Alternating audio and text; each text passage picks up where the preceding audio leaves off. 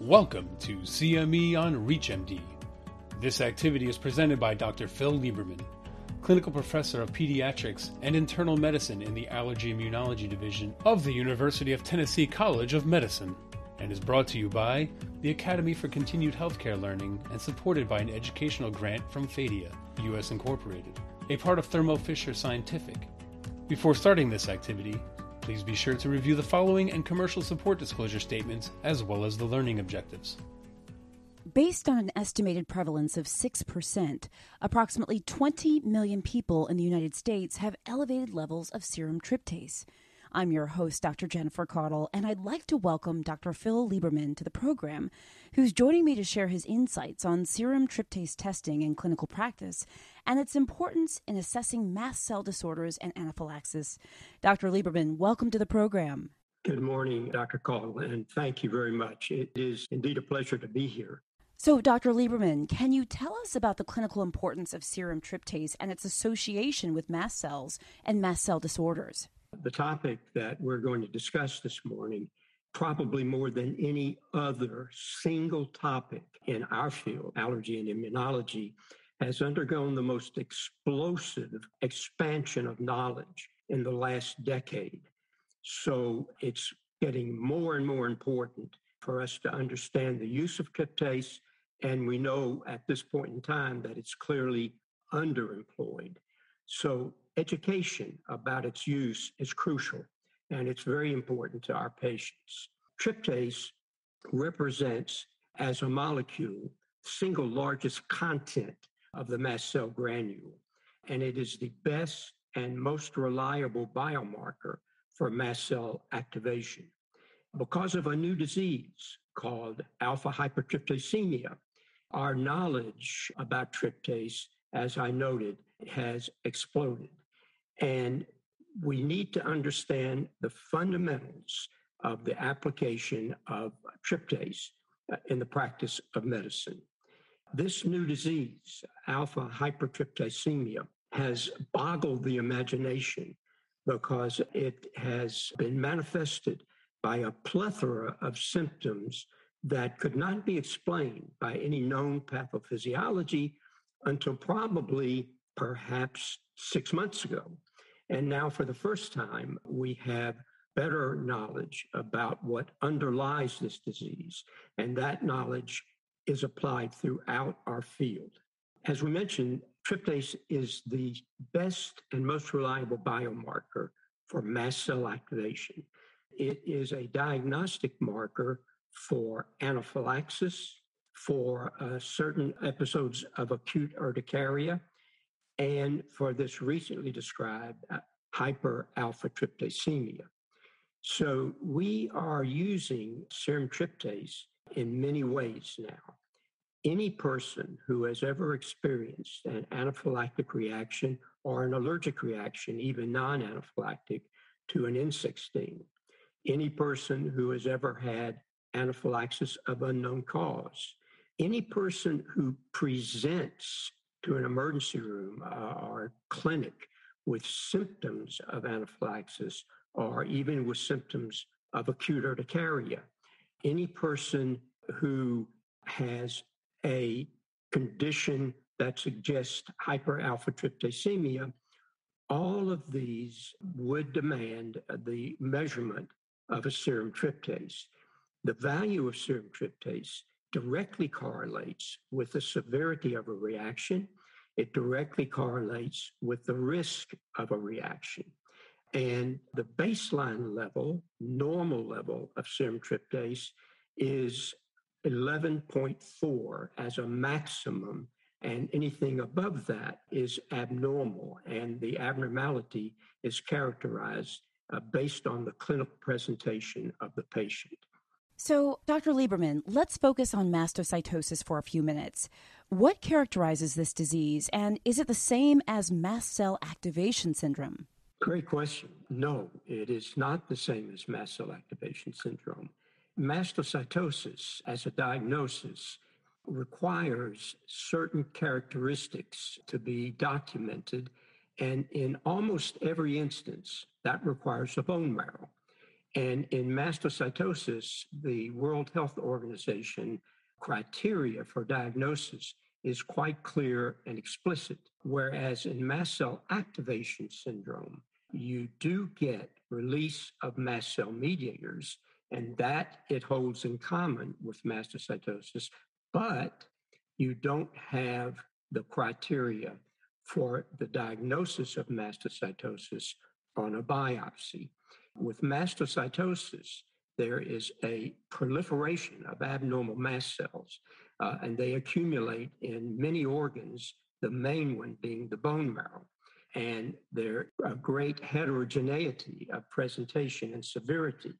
The major symptoms of both disorders, of mastocytosis and mast cell activating syndrome, are the skin manifestations, and urticaria and flushing are quite common. But you can also get more threatening symptoms of anaphylactic shock, and these are more common in mastocytosis than in mast cell activating syndrome.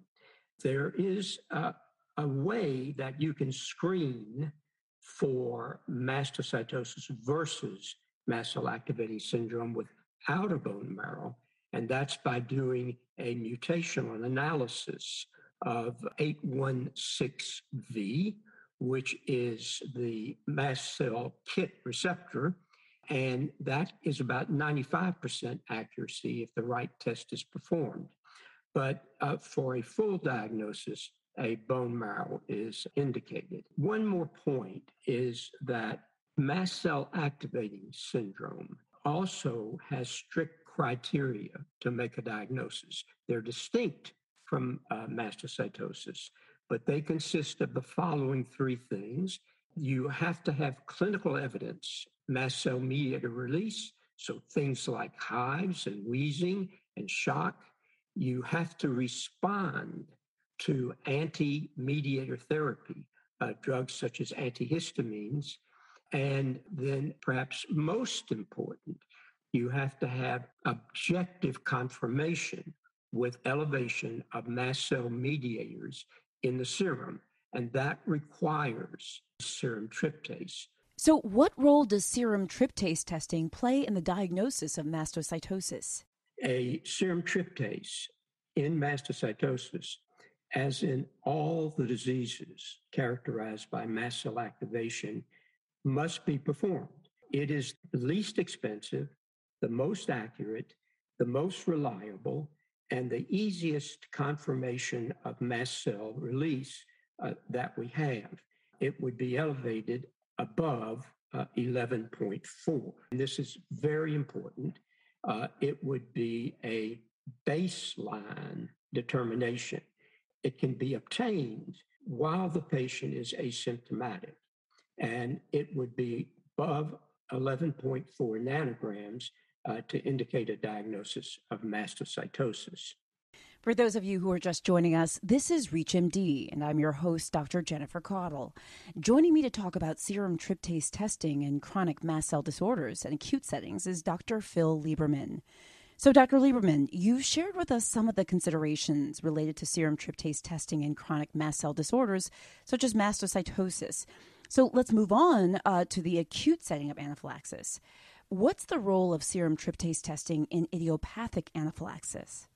Again, tryptase is absolutely necessary because one needs to be sure of the diagnosis in idiopathic anaphylaxis. And a serum tryptase in idiopathic anaphylaxis should be done at baseline when the patient is asymptomatic, because if it's elevated, then that points you in the direction of mastocytosis or hyperalpha-tryptasemia. If you get an elevated serum tryptase at baseline, then it requires additional workup. You have to work up those two disorders. But perhaps even more importantly, you should always get a serum tryptase if a patient presents with signs and symptoms of anaphylaxis, and that is crucial. Serum tryptase, it increases during the first 90 minutes after the onset of symptoms. And then it shows a steady decline in keeping with its half-life. So ideally, any patient presenting to you with the signs and symptoms of anaphylaxis should have a serum tryptase done immediately upon presentation. An important change in serum tryptase from baseline would be 20% above the baseline plus 2. So if a patient came in with 10, it would be 2 for 20% plus 2 nanograms or 14. These results can be crucial, especially for the allergist who may see this patient in retrospect. Now, when you suspect a patient has idiopathic anaphylaxis, what do you think about when considering differential diagnoses?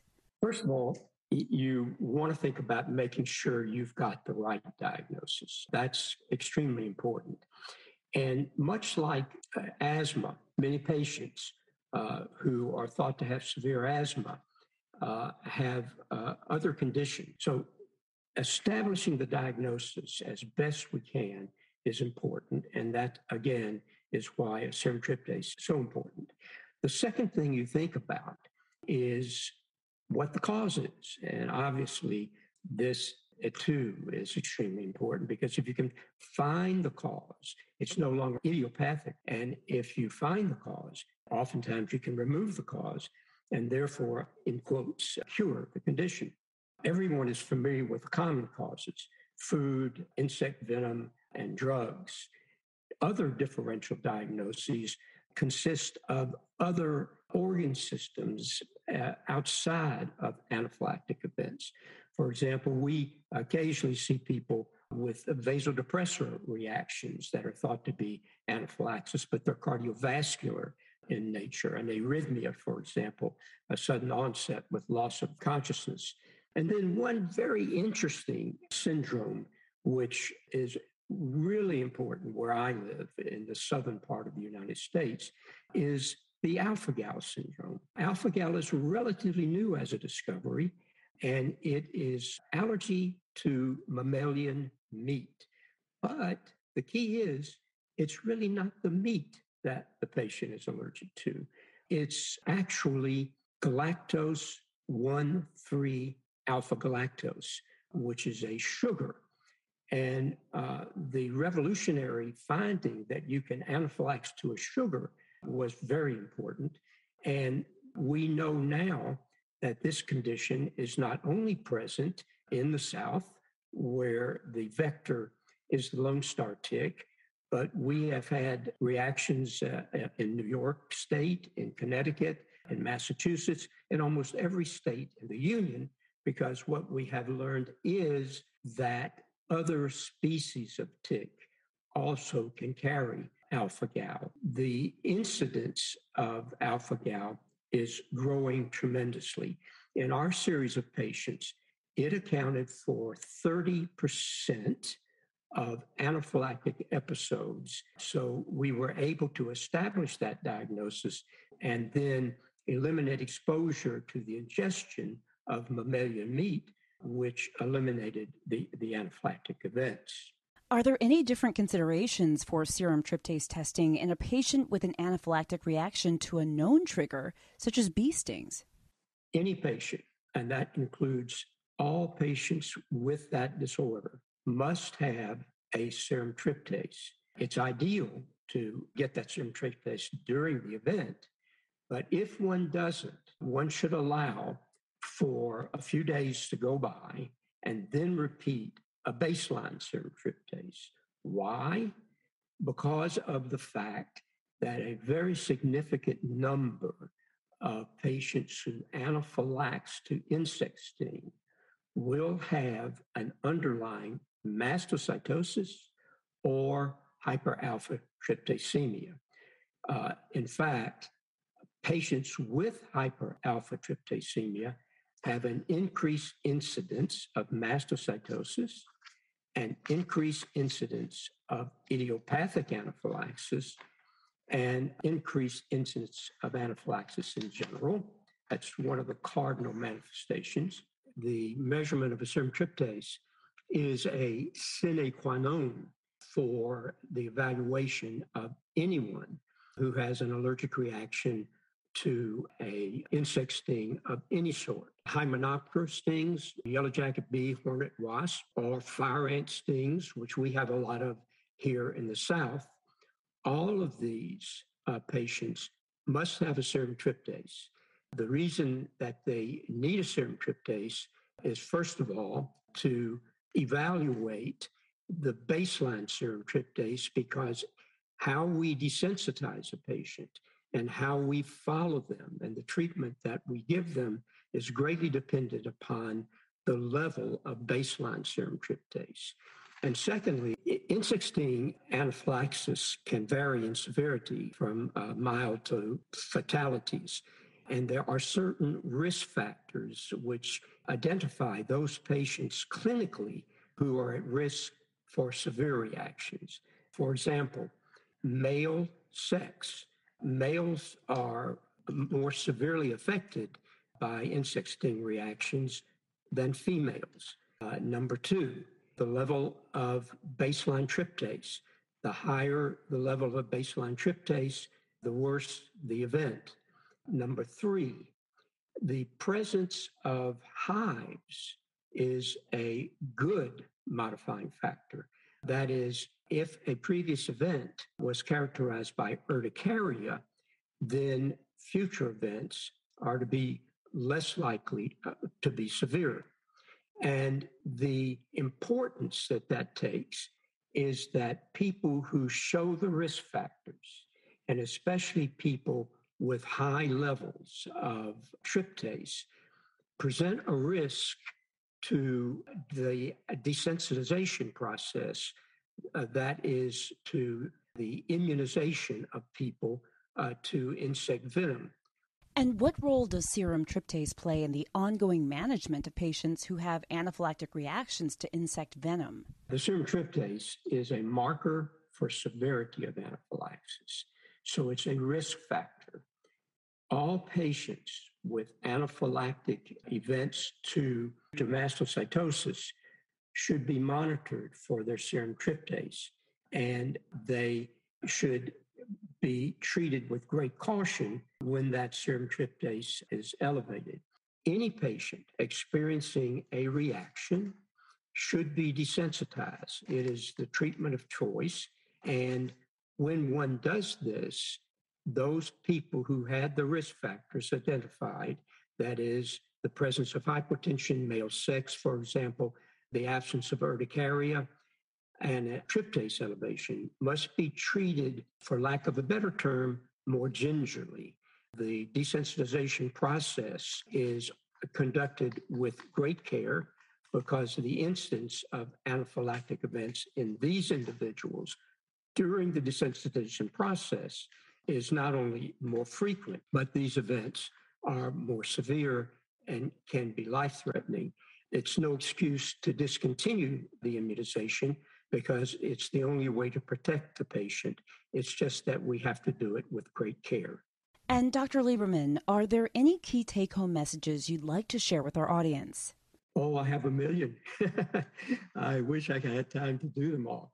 Yes, I would share with you first and most importantly is that it is quite clear that serum tryptase is underused. We have no doubt about that. And looking at the world of serum tryptase from the standpoint of an allergist who has especially a particular interest in anaphylaxis, one sees every day lost opportunities, chances of having been able to make a diagnosis definitively.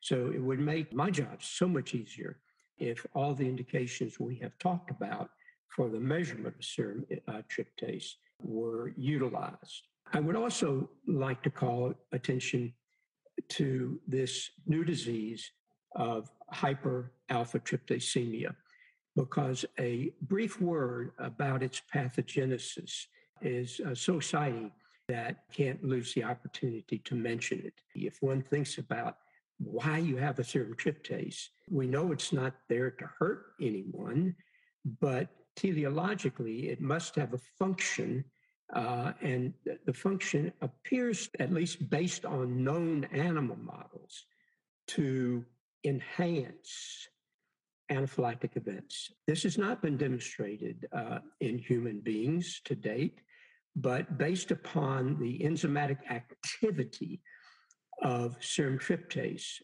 we can certainly postulate reasonably that that enzymatic activity is active in making events worse.